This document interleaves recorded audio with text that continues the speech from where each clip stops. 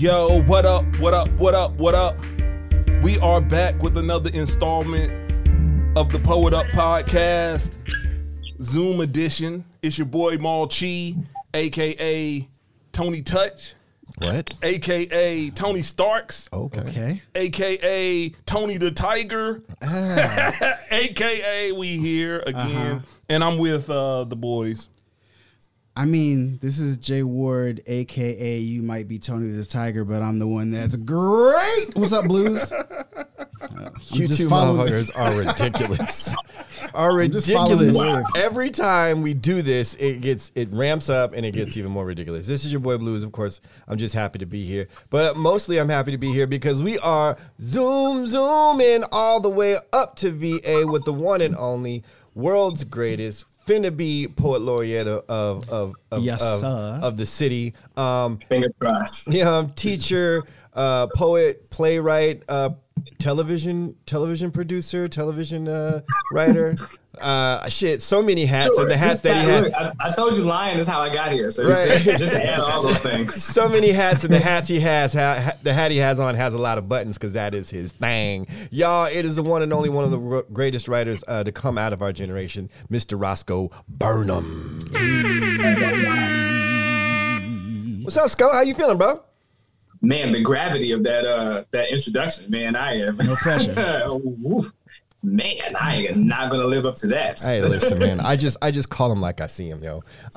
So as welcome to the show. As most of our listeners know, we like to get our drink on. So tonight, gentlemen, what do we have on the table? We got a High West double rye whiskey, which is kind of, it's on the sweet side. Okay. That Doc Porter's last episode kind of got me in the rye spirit. Okay. And then we're back with the Four Roses single barrel. The Four Roses is nice. The Four Roses is nice. The Four Roses, as you can see, it's not much left, but yeah. And then, of course, we got our staple Blue Moon, but we about to switch it up to some North Carolina shit here. North Carolina shit, as soon as I get the reply back. Yeah. Roscoe, what are you drinking, sir? One, let me just say, I appreciate that there are also like bottles of water on the table. Like, drink responsibly. As an avid water drinker, I'm just glad to see lots of water also in the vicinity. I am drinking, I don't know if you guys can see this. It's Chateau Le Cabin. It's a cranberry wine. That's so fancy. That's so fancy. Yeah. Chateau Le Cabin. We've only had one other wine drinker, Coco. No, Icon, wait a minute. Icon said she had wine, but she never went and got it. That's right, true. right. So you're in good company. Yeah. You're in classy company. Classy. The rest of our you know what I mean? You got to have it in a nice little glass. You got to put your pinky up. The pinky has to be up. Yeah. I like it. So what are we getting into today, Jay Ward? I mean, we're going to cross boundaries. We're going to cross galaxies and solar systems. But before we get there, Blues, where should we start with this? We could go I don't know. I feel we got to start somewhere simple and plain to get where you're going. You said galaxies and planes. Roscoe, man, I've known you for a long time, bro. So just, tell us where the story, excuse me as I do this, tell us where the story of Douglas starts. Where does that writer, when does Douglas become like, when do you find out like writing is the thing you want to do, or even poetry, like any form of it? So,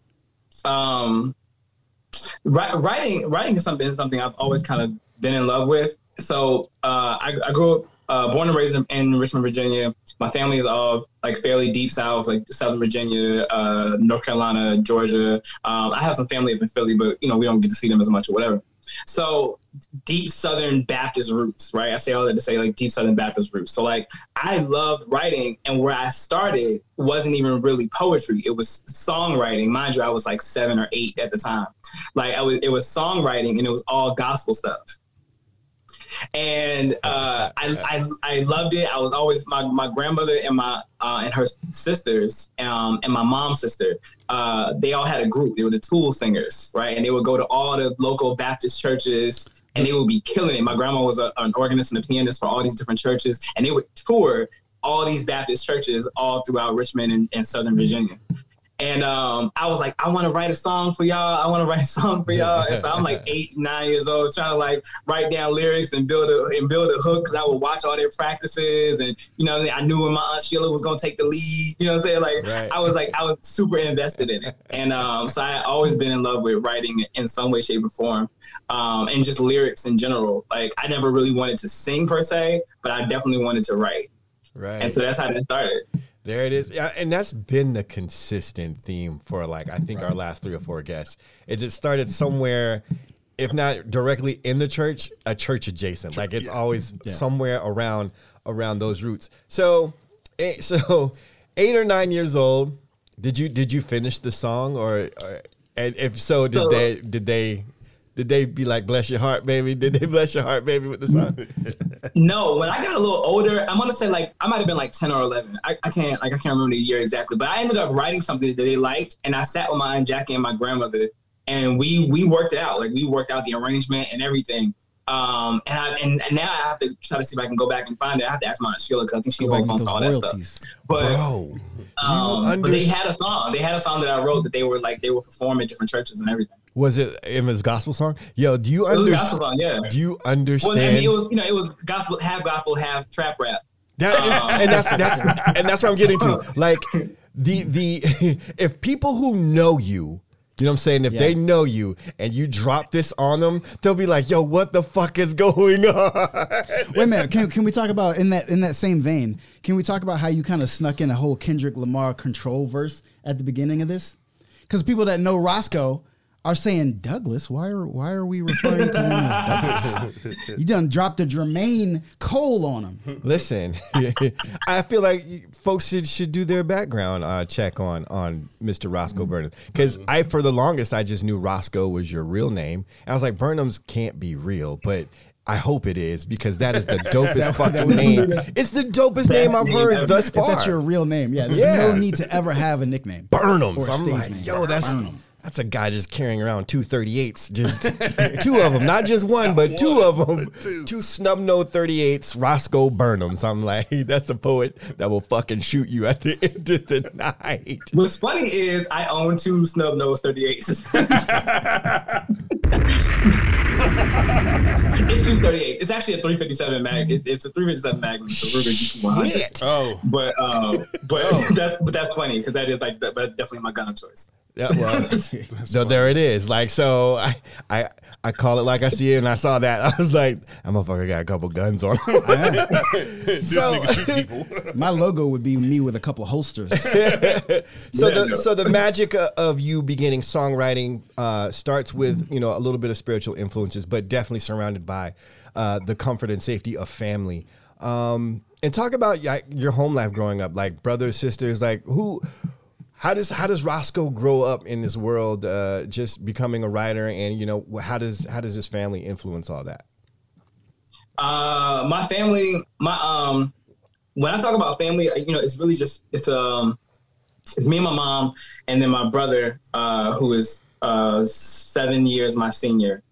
They're the closest things to me. I grew up in a house with my mom, my brother, me, my grandmother, my great grandmother, and then my aunt. We all lived in this 2-bedroom house, all 6 of us. And I shared. They turned the attic into a room.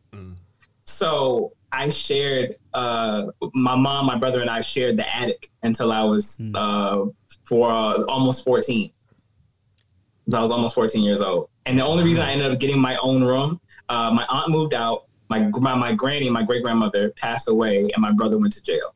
That is how I ended up getting my own space. Damn. Wow. Yeah. Damn. That's All right, let me drink to that. Let me drink on that. So you, that's an incredible journey, I guess. You know, and you like to talk about trauma, I guess, you know, as part of the growth process, as part of the writing processes, and I don't want to say like, man, your childhood was trauma, because, you know, there's some light in there, of course. But you managed to use those things inside of your writing and inside of your process. What do you think, and this is a hard question, what do you think gets you when the first time you're out of the attic in your own room, what's your first thoughts? Like, is it a sense of freedom coupled with like, I just lost some people? Like, it's a weird feeling. I mean, having my own room was super weird, but it was like really exciting. I mean, I just turned 14, right when my brother got locked up, and started serving a 20-year sentence. So it was weird because I'm like, okay, I get my own space, but like now we have to deal with all the stuff, around it. Right. We got to deal with the visitations. My mom went into like a super deep depression. And so like, I couldn't enjoy it. I couldn't enjoy it, but it was, but you do, I mean, yeah, there's a sense of freedom that's there, but you just it sucks how you get it. Right. Yeah. Right. It's fucking crazy. Like, I'm just thinking like the first time you get your own space and be like, well, I can't even talk to my brother about it because my man's locked up. All right, my man's locked up. So what keeps Roscoe out of jail? I know you got. I've often heard you talk about your mother, and that's probably the strongest black woman aside from my own mom that I know. But what keeps you from following your brother's path? So the full transparency is that me and my brother were kind of doing some of the same things. So like my brother ended up getting arrested for like robbery and carjacking. And so I wasn't carjacking, but like robbery and like petty theft and like shoplifting and like, like grifting. We were just doing like a lot of stuff. And then when he got locked up, he got sent away for 20 years. My brother actually gets out next summer. Wow. So when you're in the courtroom and they slap 20 years on somebody, it changes you. It changes you. So once that happened, it was like, it was either suffer the same fate or make some changes. And so, I had to put a lot aside. I had to put aside some grudges and some some decisions that I were making in the past. I'm trying not to be too graphic. I had to stop. I just had to put a halt to all of it. You know what I mean? Like I knew my mother had sunk into this like super deep depression when my brother went to jail. And like, she wouldn't even get out of bed, wouldn't eat, nothing. Wouldn't go see him, wouldn't visit him, wouldn't talk. And so having to pull her from that was exhausting at 14, 15 years old. Right. I knew at that age that if my brother had dropped out of high school, if I had dropped out of school and ended up in jail, my mom would have killed herself. Wow. Easily. I know for a fact my mom would have killed herself because she would have. I mean, she already felt like a failure. Right. She felt like a failure as a parent. Right. This is her firstborn. So, your firstborn drops out of school, gets arrested, and then it serves 20 years. You feel like that's it. You fucked up. You did something wrong. And so like, I didn't want to, of course I don't want to couple that with whatever I got going on. You know what I mean? So I had to make some very like, hard decisions. So you were aware of that at like 14 or 15 years old? I was very self-aware. I've always been very self-aware, like way too self-aware. And so like, about everything, about the dynamic between my mom and my grandma in the house, like what was going on with my brother. The only thing that actually caught me off guard was my granny passing. I wasn't really prepared for that. Like I knew she was getting older, but I didn't know. I wasn't prepared for her to die. Right. But like at 13, I started paying bills. Like I found a job, and the first thing I asked was, "Give me a bill. I want to pay something." And so my mom gave me the phone bill, and so I started paying the phone bill when I was 13. And so then at 15, like my mom had sunk into a deep depression. So like I'm like finding like part-time work. I'm like doing stuff to get money, and I'm helping out like around the house. I ended up getting my first like real job working for I don't know if anybody's gonna remember this or if they have this in North Carolina, but there was KB Toys. Yeah. That was my first like real job, like, Uncle Sam comes get your taxes job. I was and yeah, man, I was forced to be really responsible at a really early age because of everything that was going on in the house. Which is a double-edged sword. I'm sorry, which is a double-edged sword because on the one hand it keeps you out of trouble, but on the other hand that's a lot of weight for you to carry. Like you feel the responsibility to save your family or to help support your family at that age. That's like a double-edged sword, I think.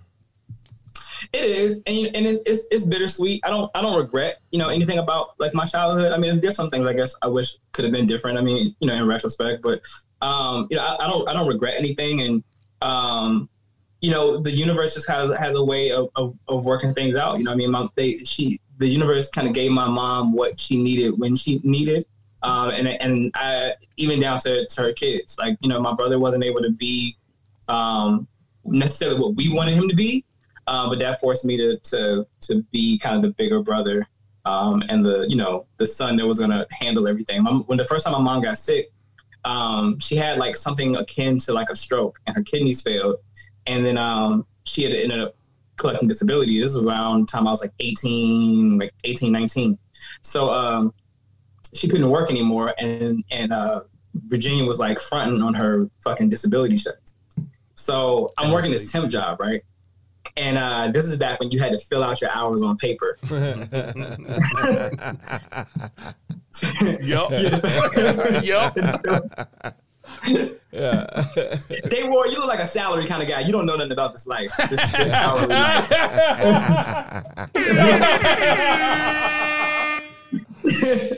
You're the guest, so I'm going to take it. I'm laughing because I too am salary now, but I've been there.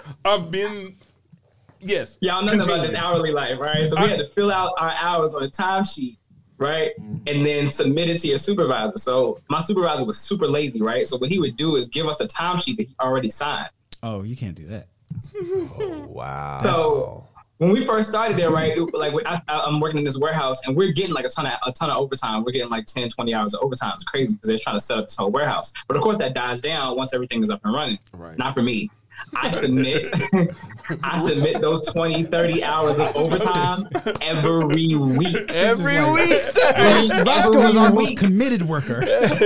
We can't lose Roscoe. How did Roscoe work 200 hours this week? And so, look, the temp agency actually doesn't really question it because they get paid more the more you work. Right. Exactly. So they're never going to question the fact that I'm getting 30, 40 hours of overtime in a week. You know what I mean? They're just like, okay, sure. You know what I mean? So I do this for months, but this is how I pay like my mom's car note, my car note, all the bills in the house. And then because I was 18 and stupid, still had enough money to trick off at the strip club. Wow. This sounds because why not reward yourself? Right. What else are you going to do? I'm working hard out here. Right, exactly. Why not? This is your next screenplay because this really sounds like Wu-Tang and American Saga. I don't know if you watched that show on Hulu. I haven't watched that yet. Oh no, you watch it. Me either. Watch it, but also write for the next season. Yeah. Word. Exactly. Oh man. But yeah, this is life. This is life all before 20. That's one hell of a life. And now the name is matching a little bit more with the lifestyle I see. Yeah, those are definitely Roscoe Burnham's moves. And he probably had like a punchline like every time he walked out of the office and they signed the paycheck, Burnham. That's what oh shit, that's great. That's fucking great. Boy. So Roscoe, all these things are happening. You're surrounded with all this responsibility of this grown madness. When do you start writing poetry? When do you get into the poetry scene? So poetry started for me actually somewhere around like middle school. I kind of got introduced to it the way that anybody else does, right? Like through English classes, we learned about the greats, right? We learned about, Frost and all those guys. And then of course, for the month of February, then we learned who Maya Angelou is. Right. Because that's how poetry works. Maya Angelou. So, Langston Hughes and Maya and Nikki Giovanni. So I'm introduced to all these, these Black writers, famous Black writers. And I fell in love with it. I fell in love with the art form. I was already a big hip hop fan. And so I'm listening. And so for me, poetry was kind of akin to hip hop. It was all storytelling. It was heavily based, at least the way I started writing was heavily based on rhyme. So, it wasn't too far outside of my comfort zone anyway. And there was a vulnerability with poetry that I wasn't getting from hip hop all the time, depending on who I was listening to. So that's kind of where that started. But I didn't take it seriously. I mean, I had a journal that I was writing in all the time. I had a journal for poems, and then I had a journal for like raps. You know what I mean? When I was writing raps, so you got to keep them separate. Yeah, they can't mix yet. They can't. No, they can't. It's not there yet. You know what I mean?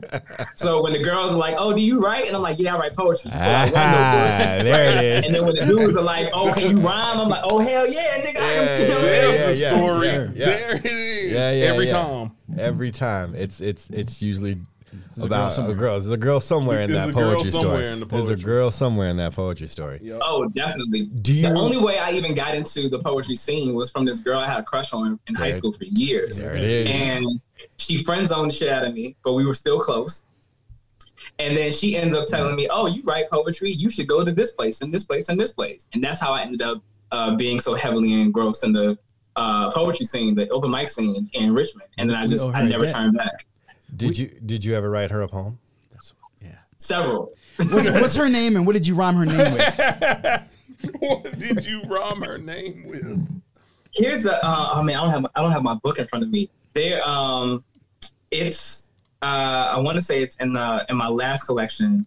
There is a poem where I use this like this analogy about how a lime became green, and that it got its heart broken by a lemon, and then turned this like this deepest shade of blue, like blue represented like depression or sorrow or whatever. And because the colors mix anyway, lime turns green. And then I coupled that with talking about how I got my heart broken and I became bitter like a lime by the girl who broke my heart in high school, who was the person who put me on to all these poetry Please tell things. me her name rhymes with lime, please.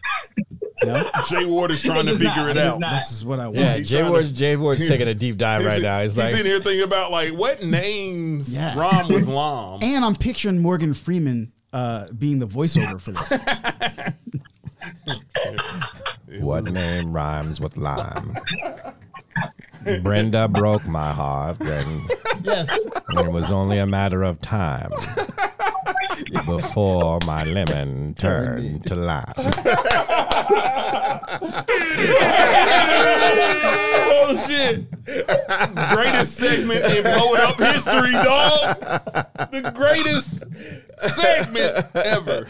Oh Shit. man, Roscoe, we could talk about the early journey, but let's fast forward a little bit. You just talked about a collection of poetry, and just most recently, brother, you sort of went hood platinum real fast with your latest collection of poetry, and overseas, I believe you went hood rich real fast. Tell us about that, man. What happened? How'd that go down?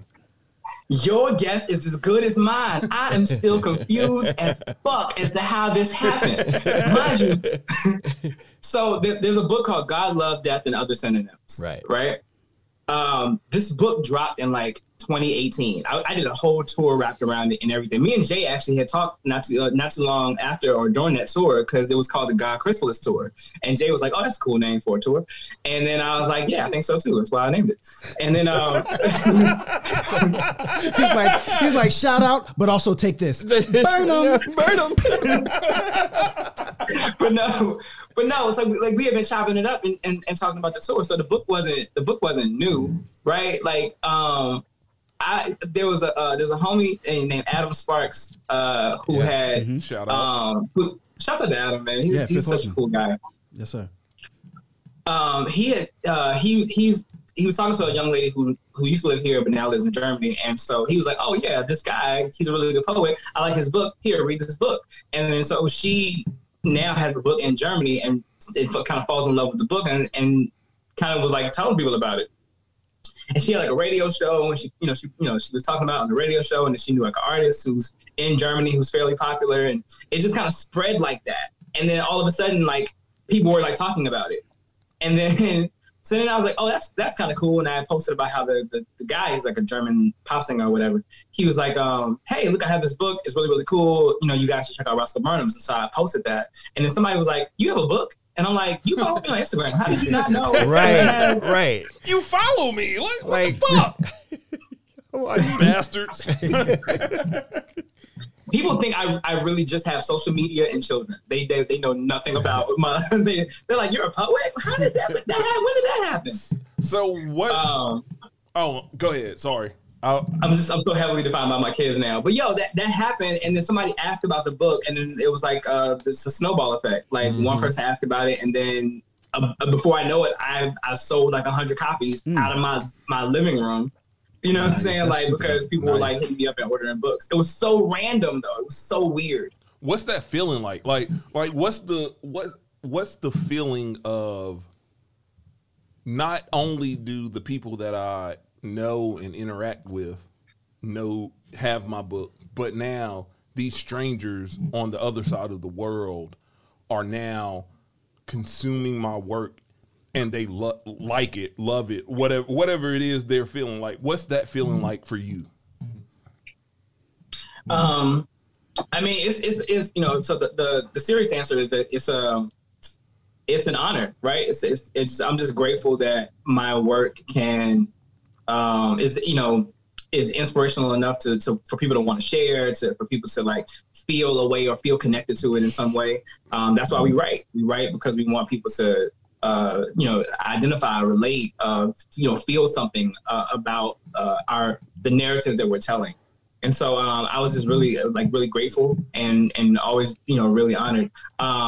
Especially for it to be kind of happening like overseas and that kind of thing. That was kind of cool. Now give us the nigga answer.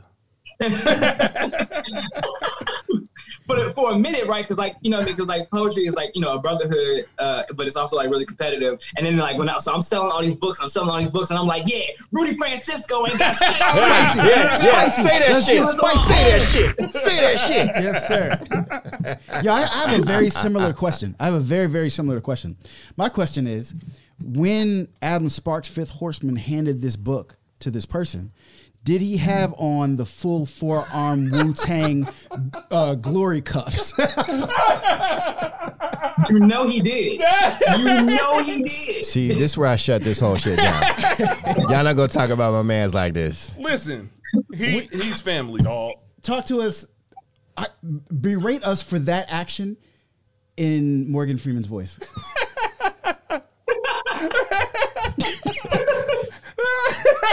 Gentlemen, what won't happen is you talk about Brother Sparks the way that you've been talking about him.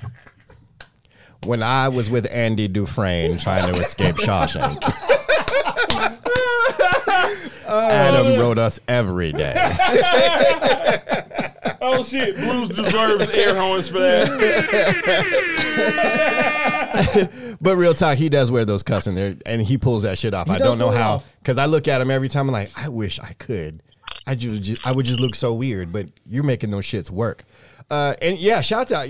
If you talk about a supporter of poetry when you ain't looking, like when you are not looking as an artist, not just when you show up in his town, but he's always advocating and fighting for you when you have zero idea that he's doing so. So shouts out to Adam for just being a beautiful soul on that part, man. That's great. Definitely.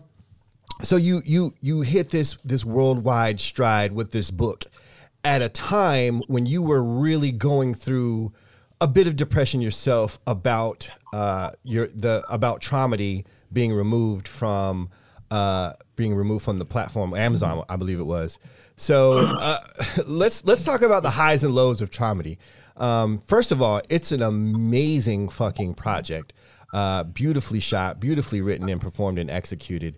And you are, from my knowledge, the first poet to have something like that on a major platform like that. So shouts out to you for that shit. I am the first person. Oh yeah, correct me, brother. Correct me. I want that to be very clear. So when certain people come back, saying, listen to this podcast, I ain't naming no names, other poets, whatever. Like, I want you to understand, look, I did this first. All right. Don't be mad because you didn't do it. Yes. Burn them.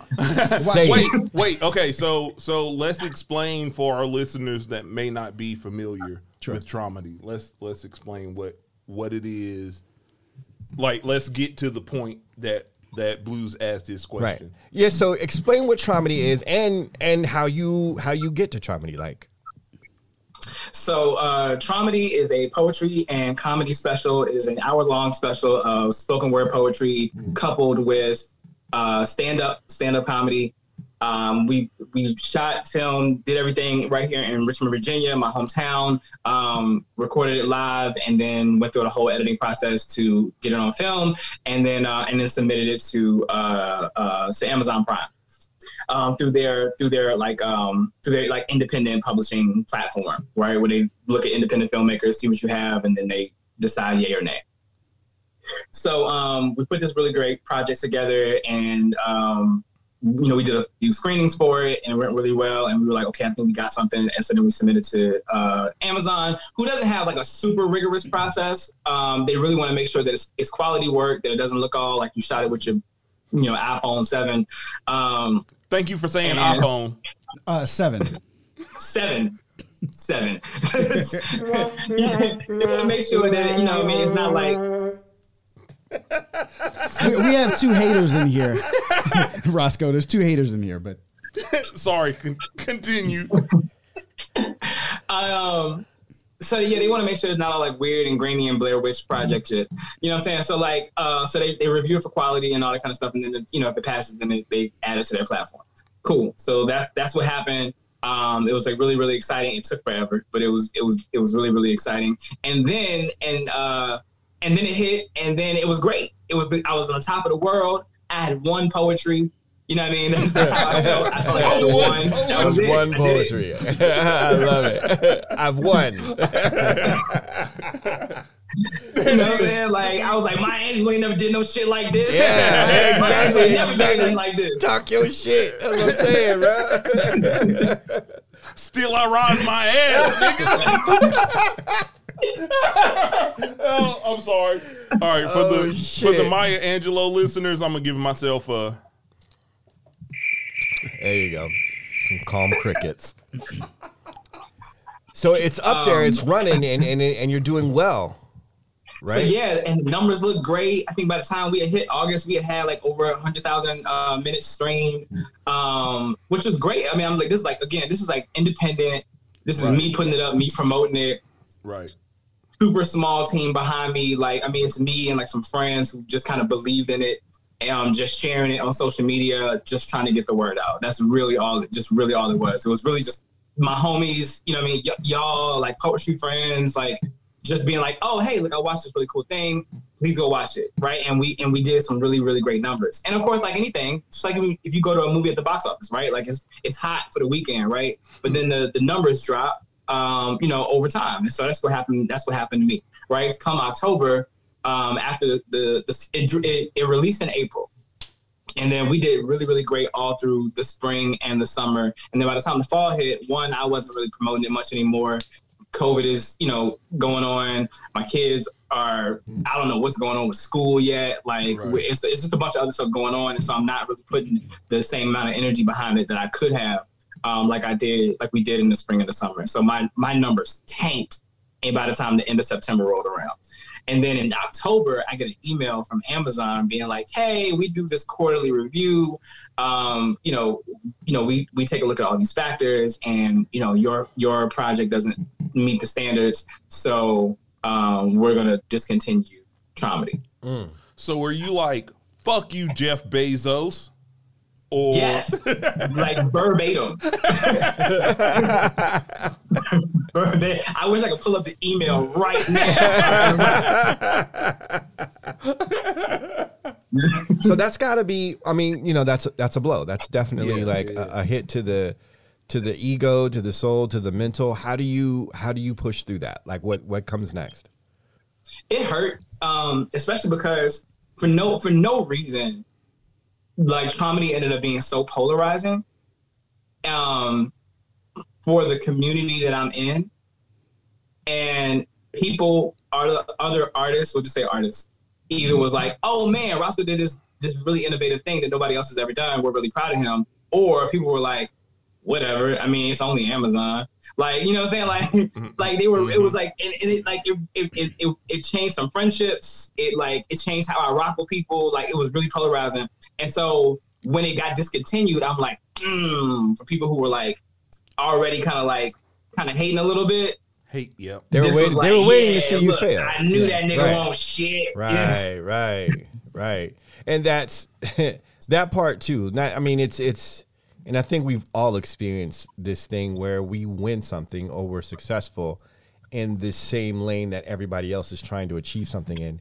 And you don't know if the congratulations are genuine, but you can definitely feel the the venom of, you know, people like, you know what I'm saying? I hope your shit tanks. You can definitely gather all of that, especially in this community. And this is probably a whole nother conversation, especially in this community that's supposed to be about love and safe space and uplifting each other. You find out real fast that there are a bunch of dicks running around this community. Like all that love stuff is only if you are at the exact same level as them or lower. and a position to help them up, like whatever they can gain from you inside that lane. I know when I saw it, and I don't know if I reached out to you directly. I felt just as hurt because I was, you know, you and I had spoke a lot about the project before it even hit Amazon, and I was super excited about it. But afterwards, I was like, man, Roscoe did something very amazing, and I don't know if the community understands about the door he opened, right? Yeah. About the blueprint he laid down. So when it went off, I was like, that fucking sucks. And at the same time, I was like, I wonder what you were going to do next. Did you have an immediate, like, here's what I'm going to do? I know you and I spoke a little bit about it, but did you figure out something that you wanted to do next with Traumedy and or past Traumedy? Like, all right, you did Traumedy. Now I can do this thing. What's the next thing that you think was on your plate? I actually, so before I answer that question, I'm really grateful for Blues. I know I give Blues a lot of shit. He's my friend. And I like talking shit about my friends. But he sucks. We Blues get was it. like super. Say that again. He sucks. We get it. But he was. I got to be honest. He was so instrumental, and I was very nervous about Traumedy. Traumedy was an idea I had about 5 years ago, and I ran it by my big sister, like I call her my big sister, and shouts out to Nikki McMullen, who introduces me in the film. She was like, "You're funny. You should do comedy." That was something that she told me years ago, and I was like, I don't know about that. And so, but then I had this idea of bringing the two together, and so she was like, "That's brilliant. You got to do this." And that was 5 years ago, or 5+ years ago. And we sat on it. I never moved on it. And she was like, at some point in 2017, 2018, or whatever, she was like, "You need to do this now. I'm going to beat you up." And I'm like, because that's what big sisters do. Right. And so we finally started putting it together. So I had reached out to Blues. Blues, I think I had sent you like an early form of the script and everything. Mm-hmm. When I was trying to work out jokes and you know, because I had never. Now you host shows and you know you do open mics, so you crack a couple of jokes while you're on stage or whatever. But putting together a whole set is a very different monster. Right. So and while something that people don't really know about me, some fun facts about Roscoe is that like I love poetry, but I probably love comedy, stand-up comedy, probably just as much. I am such a nerd when it comes to stand-up. I'm such a nerd when it comes to stand-up comedy and mixed martial arts, and I've done both. And I love them. I love them so much. And so I couldn't figure out a way to work out a UFC fight on stage, but so the comedy and the poetry just had to do. So you're Bruce Lee out this bitch. Nah, yo. Roscoe's been in a ring, bro. In a I'm cage, not in a cage match. I mean, I know my question sounded bullshittish. I wasn't bullshitting. I was for real. Yeah, man. Everybody want lessons to some shit. So around the same time that I was like stealing money from a tip agency. Part of that paid for a membership to a gym right outside of Baltimore. It's like somethingburg, Harris. No, fuck. This like little like small county outside of like not too far outside of like northern Maryland.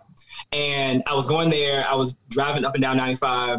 going there for lessons and whatever. And then you could like enter into like this like amateur MMA league. So I had a little bit of a boxing background because I love boxing and wrestling and whatever as a kid. And so I, you go to like a couple of gyms or whatever, nothing super serious, but they allow you to throw some headgear on, get your feet wet. So there was that. And so then I ended up picking up kickboxing, going to the gym out there. And so now I tried my hand. And so, yeah, I had 5 like amateur, like legit amateur mixed martial arts fights, like in the cage, you know what I'm saying? Like real shit. Did you ever get knocked out or knock somebody else out? Unfortunately, I've been knocked down, never knocked out. I lost my first 2 fights to wrestlers. And there's no I just shame had a hard time staying on my feet. And so you learn some tricks of the trade. And then I lost my first 2 fights, and I lost my first 2 fights, won my last 3 fights. So I ended 3-2, which is not like a super great record, but I was also like 18 and didn't know what the fuck I was doing. Bro, that's probably a 99% better record than any poet. I was about to say, moral of the story is if you're a poet, don't fuck with Roscoe. Yo, you'll get fucked up. Right on any level. Like you can catch these hands. Or I'm gonna go to the trunk. Like what? Wait, I want to add a third dimension. Or I'm gonna get you with these metaphors, bitch. Like however you want it, however you want this smoke, I'll bring it to you. So, if we can rewind back just a little bit, you talked about how there was a mix of comedy and poetry inside your work, and that you're a nerd and a connoisseur of comedy. And people have said the same thing, like, Blues, you should do comedy. And my immediate response is that shit is hard as fuck, bro. Like, which one have you been more, like, which one has been more, I guess, a challenge, but also a passion for you? Is it the poetry or has it been the comedy? By the time I had approached stand-up, I had already been doing poetry for years. So it was less nerve-wracking to do the poems, right? I even like punked out of a few sets of just doing jokes. I was supposed to come and just do jokes. Mm-hmm. And then I got so nervous that I would drop the jokes, and then I would just go into I would find a way to segue into a poem because like it was super familiar. Right. Having to do traumedy forced me to have to go to like different spots, open mics, clubs, and try out jokes and really see, does this punch work? Does this setup, like, is this actually funny, or is it just funny to me? And so like, it was scary. It was like really scary. It was kind of exhilarating because I hadn't felt like that in a while. But it was really, really scary. It was like super scary to do comedy. Yeah, I love it. I love just being able to just be funny for just absolutely no reason, just being silly on the mic. That's so much easier than I because I've done this. I'll have something that I'll have worked out in the day. I'm like, all right, I'm going to try this while I'm hosting tonight, and I'm going to tell this joke. And then I tell the joke, and that shit does not land at all. You be like, fuck. But then 3 or 4 minutes later, you say something random and silly, and everybody's cracking the fuck up. You're like, why is this so fucking hard? You know what it's like? It's like that episode of The Fresh Prince of Bel-Air when D.L. Hughley was on there. Yeah. And they went to the comedy club, and DL went up, and the people were like, you're kind of funny. And then Will went up and was saying some random shit, and everybody was laughing. And then the manager was like, I want you to come back and do a whole set the next week. Will went back, and he sucked. Super bomb. Like that's exactly what it sounds like. So we have the comedy career, we have the poetry career, and you have a very storied journey, bro. Like you've held down a lot of jobs. But this one in particular that I find most exciting is the collaboration and venture that you've dipped into with PBS Up That Way. Can you tell us a little bit about that? Yeah. So that was like one of the first times I had to like audition for like a thing. Like, so they were looking for hosts for this like news magazine kind of thing. That was going to be airing on PBS. So I had to go and I had to read lines, and like they had to partner us up with like other like potential hosts, and it was like a really cool experience. The art scene ran for a season, one full season before it got canceled, but it did get nominated for a not a Grammy, Lord Jesus. No, wait, no, yeah, no, it was like a local Grammy or something like that for like TV awards or whatever. But it was like it was a really cool experience. I still work really closely with PBS just on some consulting stuff for some artistic projects they have. And then if I actually do get this Poet Laureate gig, then we'll start shopping some shows and stuff like that too. So I'm really excited about it. PBS has been really cool. And we'll see what else comes of that. How many black dudes are at the audition? Me. It was me. That's how you shine on it. Be like, first of all, y'all can all go home because the HNIC just showed up. The HNIC just showed up. I got this shit. And consultants make a lot of money. Just to throw that out there. Some do. I don't. The ones you talk about might do. But Roscoe was like, yo, me as a consultant.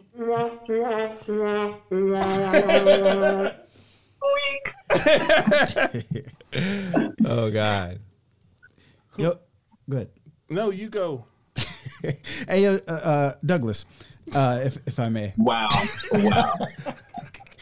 Wow. Yo, talk to us. You said about being scared. Like, talk to us as an artist. The importance of fear, and this can go for PBS or it can go for Traumedy and Amazon. It was in any of these like new endeavors, because like my background was mostly like slam, right? And so then I would like kind of tour, and hit up some open mics and maybe a few schools along the way. So that was familiar. But anytime you're getting into like new endeavors, there's always some nervousness and some fear there, and I think that's healthy. I think when you get a little too complacent, that's the trouble. That's the trouble, because then you plateau and you never grow from it. I think fear causes you to kind of you have your back to the wall and you got to do something about it. Mm-hmm. And it's a push. It's a fuel to like to move forward.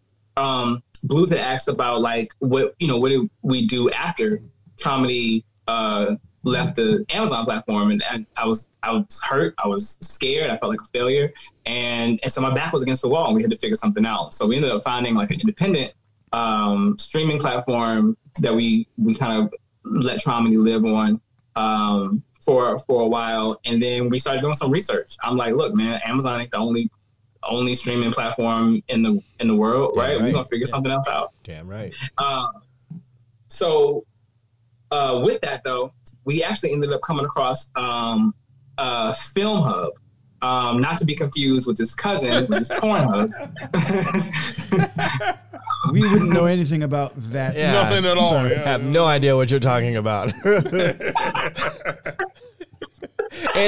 and we will not go Google it later. So you grind out and find about Film Hub. Film Hub so Film Hub is this like distribution site for independent filmmakers, and what they do is that you submit your work to them.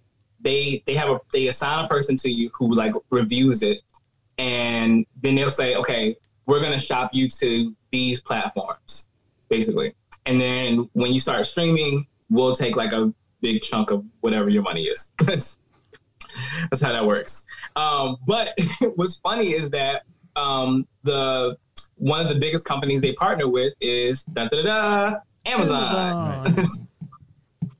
So what's crazy is that when they discontinued when Amazon discontinued Traumedy, they said, hey, we're taking it off our platform.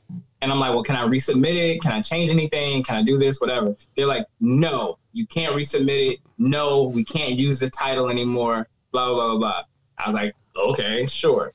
So then we get to film, fast forward, we get to Film Hub, and Film Hub is like, hey, one of our biggest partners is Amazon Prime. We see that you had it on Amazon Prime before, but would you be willing to put it back on there? And I'm like, I don't know if they're going to take it. He was like, fuck Jeff Bezos.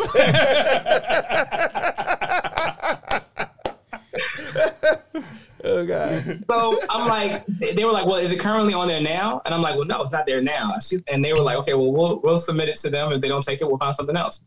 And I was like, okay. And then like a week later, they were like, I didn't even find out through them. A week later, somebody was like, yeah, watching Traumedy on Amazon Prime. And I'm like, how? How are you doing this? Did you time travel? Like, how the fuck are you watching this?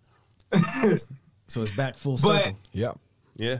Yeah, but yeah. So then I end up like grabbing the app, going online and seeing it there. Like, I'm like, what? But then I seen that the studio is listed as Film Hub Studios. So Film Hub were the people who got it back onto Amazon Prime. Right. So, damn, I was about to call him Frederick, which is not the right name. It's not the right name. Not the right name. Because I was thinking about the Frederick Douglass tour. But anyway, don't blame me. I'm drunk.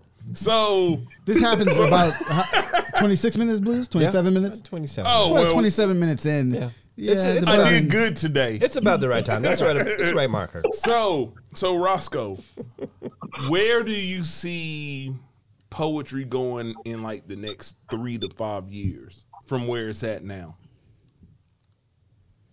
So I think that poets are going to have to start being very creative about where they put their work, and they're going to have to start thinking on like more like multimedia kind of things, right? So we've always had poetry, like spoken word, like exists on the stage, slam, so on and so forth. College tour, that kind of stuff. But I think that film is where. I think film is one of the places where poetry is going to live and thrive. Spoken word specifically, I think, especially anybody who has like a slam background where you kind of understand that more performative element, more theatrical element. I think that film is where poets are really going to find their niche. And I don't think that, I say this, with a slight sense of defeat, but I don't think that poetry can exist by itself. I just don't. I don't think that spoken word can exist by itself. Robert Frost disagrees with you. Well, he clarified spoken word. Oh, okay. Robert Frost hated spoken word. When it comes to this like more performative element, I just don't think that spoken word has the sustainability to exist on its own without being a part of something or maybe a little bit bigger. So maybe it's poetry within a theatrical production, like a stage play, or within a musical or whatever, that kind of thing. Like on some like Carmen, a hip opera kind of thing. You know what I mean? Like the poetry creates the dialogue. Yeah. So, or something like that, where like it's not just poetry, right? You're getting this stand-up comedy experience, and it's kind of teetering between the two. You actually get a break from the stand-up to hear the poems, and then you get a break from the poems to laugh at the stand-up. So, and I think that, or when poets are featured on musical projects and Blues, about that, bringing the poet in to feature on a hip hop song or R&B track or whatever the case may be. Like, I think poetry has to live in those spaces, at least for now. I think we've seen where poetry or spoken word specifically has been, there was like a stretch, during the Deaf Poet era, where we saw poetry kind of existing on its own. That was cool. And then that, obviously that fizzled out, you know what I mean? And then, we saw like a resurgence of it with, what was the TV One joint? Verses and Flow. Right. So we saw like a resurgence of that, you know what I'm saying? And then like, but even that's coupled with the music, because they would bring in these musical talents, Artists, right. to draw like a larger audience. We saw the documentaries with Brave New Voices and all that kind of stuff. So, we've seen that, but I don't think that long term people were like craving for like another season, 5 seasons of Brave New Voices, right? It can be really heavy. The spoken word can be really, really heavy. It's a very it can be a very like tumultuous form of storytelling because we focus so much on societal issues in our work that I don't think people are always prepared to like ingest that all the time. Right. So I think it has to be coupled with some other things in order to kind of let people breathe a little bit. And the artist might not be prepared to live in that space all the time. I think I feel like spoken word will be around for forever, but I think the individual artist does have this responsibility that you're talking about to look somewhere else to because take. niggas can't read. Sorry. Sorry. To look for somewhere to take their own art. Like, Oh shit. this year has been a big year. I'm just gonna push. This has been a big year, I think, for spoken word, right? I just want to point out, nobody disagreed with me. Nobody pushed back on it. Nobody pushed back on it.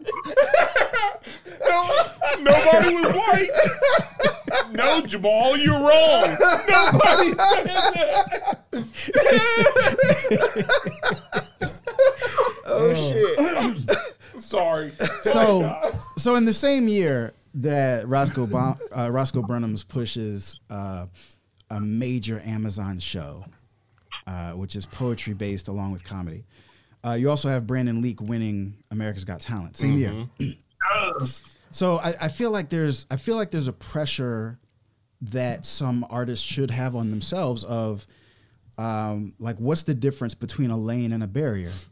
You know what I'm saying? Like, are you going to create a lane? Are you looking for a lane? Or is there a lane that exists, but because you see a barrier up, you can't even acknowledge that lane is available? There's so many people that wouldn't even think about submitting to Amazon because they say, Amazon's never going to accept a poetry show. And so they never submit. There's so many people that probably wouldn't have applied to America's Got Talent because they say, America's not going to pick a poet over a singer or over this like Vegas act. Me, I said that. What's your thoughts on that? Like lanes versus barriers, and where artists have to push right now, in order to find that place where they can survive as an artist. So first of all, Brandon Leak opened up. He took a shot in the dark and opened up a huge door. Like there's gonna be like 75. There's gonna be like 75 3/4 poets. That's for sure. At America's Got Talent. Yeah. Which we celebrate and roll our eyes at the same time. In the same time, we're like, I ain't mad though. I ain't mad. They gonna get this work. You know what I'm saying? Like you about to see 100 poets on America's Got Talent. Yeah, but 95 of them are gonna do the same poem. I don't. You know what? I used to care. I used to care, but you know what? Like, here's the thing, and this is the thing that nobody wants to like admit, or even admit that they're a part of within the genre, is that you are always going to have trash artists. You're always going to have artists who are not in it for the art. You're always going to have artists who are one-dimensional. You're always going to have artists who are just like very one note or just get into it for whatever, whatever their reason is, right? And then you're always going to have artists who are very true to the art form. They're purists, blah, blah, blah, blah, blah. We see it in hip hop. That's the easiest example is hip hop, right? We see these trash rappers, cool, but you still got your Kendricks and your Griseldas and people who love the culture, and that's the beauty of it. Are we laughing at Griselda? Yeah. Laughing at Griselda. yeah.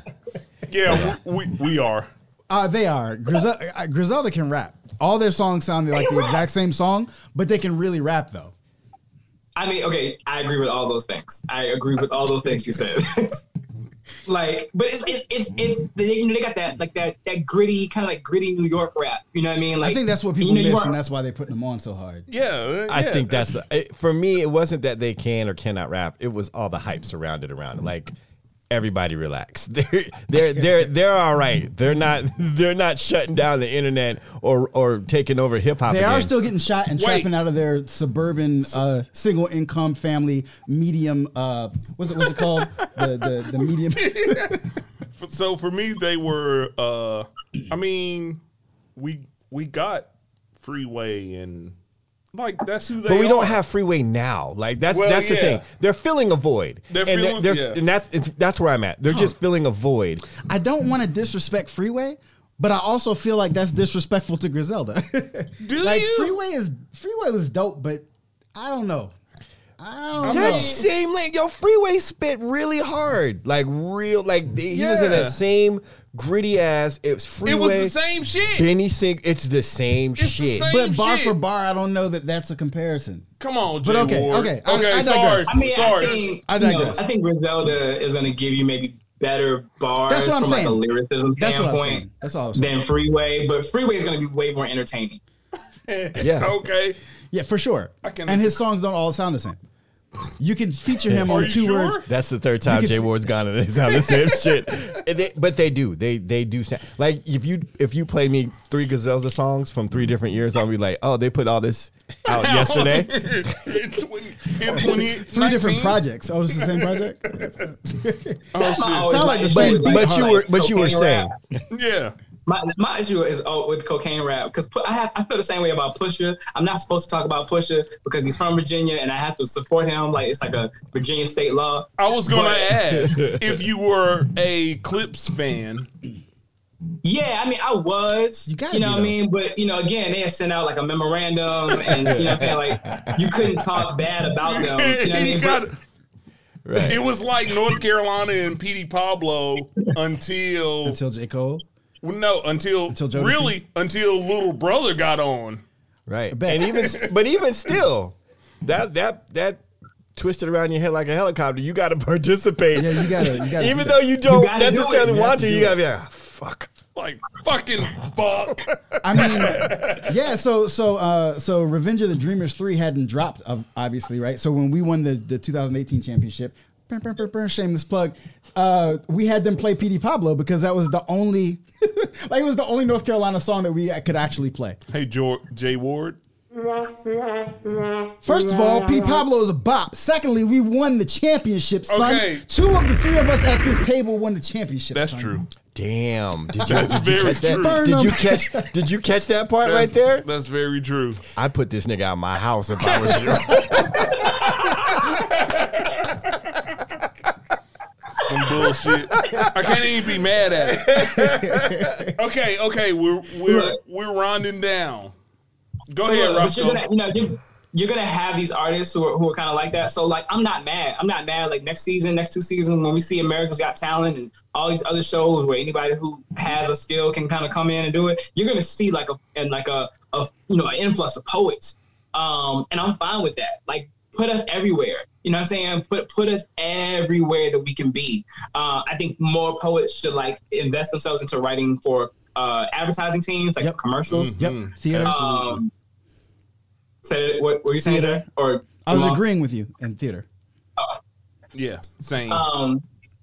So yeah, I think poets need to be everywhere. You know what I mean? Don't limit yourself to a slam stage or just trying to get that college tour going. Like, there's so many other places where poetry can exist. And I think that you kind of patted myself on the back a little bit, but me and Brandon have showed people that there are other places.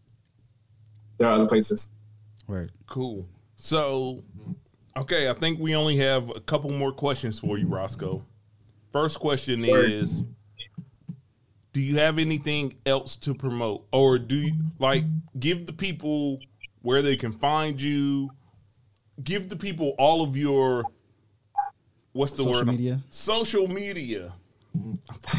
That drink is kicking in, boy. Whew, I'm glad we are at the tail end of this. Yeah, I'm glad I'm home. So on the great part about having a name like mine is that I'm pretty easy to find. So it's Roscoe Burnhams on all social media. And so Burnhams is Roscoe is ROSCOE, and then Burnhams is BURNEMS. Not my real name. My real name is Douglas Powell. That's what my mama named me. I'm very proud of that. And I use both. As much as possible now. Roscoe Burnhams on all social media. Traumedy is streaming on Amazon Prime, so you can watch that right now. all the books are available online. Yeah, yo, like, but I don't have any new projects right now. Like right now, we're trying to get this Webby Award, and I'm focusing on this like Poet Laureate stuff. Yes, sir. Yeah. And so after that, I have some ideas that I want to start pushing. I want to start working on another collection of poetry centered around something very specific. So I'll wait before I let more details out about that. Cool. And so the last question is, are you ready to freestyle? I'm sorry. What now? This is the hidden part of the show that we don't tell anyone. Are you ready to freestyle? This is also how we determine whether or not you've ever listened to the show. It is. It really is. Are you ready to freestyle? It's No. really rhetorical. Okay, no. It's a rhetorical question. So you be not afraid. You don't have to go first. I thought that was slipping into a biblical verse for a second. I was really excited. Be ye not Be afraid. not afraid. Oh, Morgan Freeman, tell us to tell us to be not afraid. Yo, I will cash app you if you do your freestyle rap as Morgan Freeman. I'm cash apping you tonight. Be not afraid, Roscoe. You will not have to go first. Andy went first when he went down the hall. Wrote me a postcard from Mexico. We worked on a boat on a beach. We never went back to prison.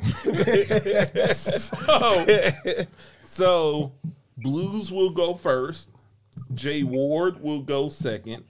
You will go third. And because I'm the best, Yes, sir. I'll go last. So, but it'll be no pressure. Believe me. By the time you get to you, it'll be no pressure at all. Yeah. Okay. All right. Who's the beat by this time? I don't know. We're about to get sued by somebody we have no idea. I have. Dear Jay Dilla's family. So I found this beat on one of my hard drives, one of my thumb drives, and it was dope. So, but it had a long intro. So I'm gonna give you a couple seconds of the intro. Okay. So wait, so I have to freestyle over this beat. Am I gonna be able to hear this like in real time, being through the Zoom call? Oh wait, okay, hold on. Tell me Yes. if you can hear this. You can hear that? I can hear it. He didn't say yes. I don't know if it's gonna sound. If I rap, I don't know if it's gonna sound like I'm on beat to y'all. Yeah, It no, won't. We don't- tested it. Yeah. You'll be good. We tested it. Okay. Yeah. When we play it back for the people of the world, it'll be all right. Yeah.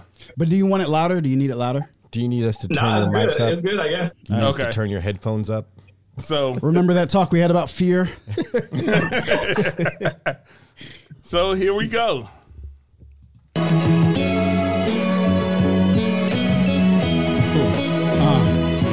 It's Griselda, nigga. The butcher coming. Do I wait for the... Oh, my. Oh, my. Okay. I waited for the beat to drop. It's Morgan Freeman, yo, I'm coming off the top. I Shawshank on the beat, sir. Guaranteed it's a hot beat, sir. Pour it like syrup, shouts to Griselda. I'm guaranteed y'all better get familiar. I've been in a few movies, a few things. Guaranteed I've been around, I've seen a few things. When you were born, I was born. Never mind, that don't make any sense. Moving on. I'm 137 years old. I'm old. That's enough fucking Morgan Freeman guarantee. Yo, I keep this thing beaming. Yo, I keep it hot scheming. I keep it hot popping. I'm guaranteed, Mr. Blues, I keep the beat rocking. It's knocking through my headphones. I'm not home. I'm in Jamal's home. Yo, I steady pack the chrome. 2 Burnhams like my name was Roscoe. I'm guaranteed you talking shit, I let them things go. Yo, shout out to Jay Ward. You up next. I'm guaranteed catch the mic. Now catch Hey back. yo, when I drink, you know I talk slow. Plus when I drink, I interview Roscoe. I tell him, yo, there's so many things we can learn them. Then after that, I diss him. I say, burn them. And after that, we click and go bang. Just like the clap, the ratchet sang. Sang out a song all night on the block. After that, they called all the cops. Then you hear all the sirens whistling. Then you see all the bloodstains glistening on the sidewalk as I slit your neck. right. And you don't come for me unless you want There it respect. is. And then I just take your whole spine right out your back. And I tell you, if you're black, it's like Roscoe's that. face. Ah. Roscoe's face. There it is. Roscoe's We face. There it always is. get violent right around. No, Okay. no, hold on. No we. Not No we. No Jay- we. Jay At Ward- some point, Jay Ward turned from intellectual to a goddamn murderer in like 20 seconds. It's like It's the 6 bars. Jay Ward is murdering people in the most explicit ways. Roscoe. We're going to bring the beat back for you, Roscoe. Yes, sir. Wow. Are you ready? What? No, not really. Well, you have a minute and 36 seconds to get ready. thanks. What? Okay. So take your time.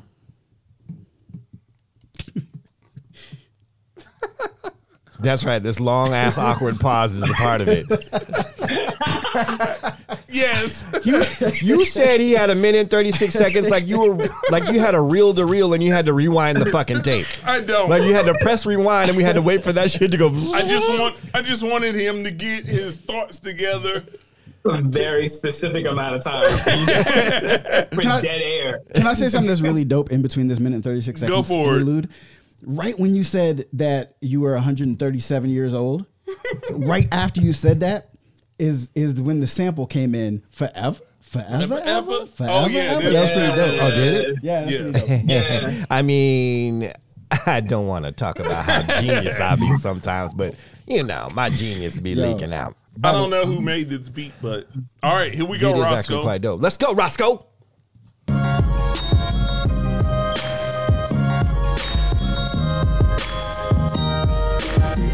Okay.